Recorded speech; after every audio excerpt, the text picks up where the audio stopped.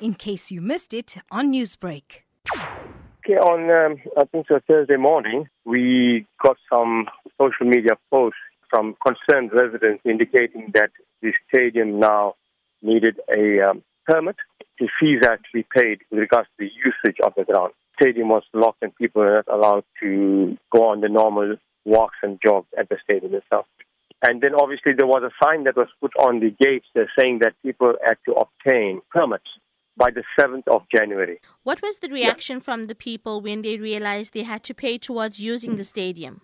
Obviously there was a lot of concern, there was anger, seemed to have come up, and which is justifiable. I mean, you go to a place where you've been using all the time, and you are suddenly stopped from using it, and then you are requested to do certain things.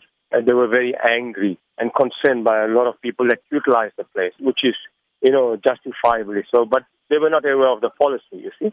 And what steps are you as the Confederation taking towards this notice? The immediate thing that we did, we contacted the deputy manager for stadia in the city. First of all, we indicated that the time, the short notice is not acceptable. And I think it's important to move that date. And what he did indicate to me that this policy of the usage of stadia has always been there. Now, while the policy is in place, we are saying that, yes, people have not used it. The precedent has been set. And you can't suddenly come and tell people, not to use the stadium itself. So he did indicate that there was a whole range of concerns with regard to vandalization. Therefore, they had to implement policy. According to your knowledge, is this a common practice by the municipality to charge a tariff for use of the stadiums? Yes, it is. It's policy which applies to stadia in most of Durban, where there are tartan tracks, where there are athletic tracks, you see. So it applies to the stadia. We've checked that out.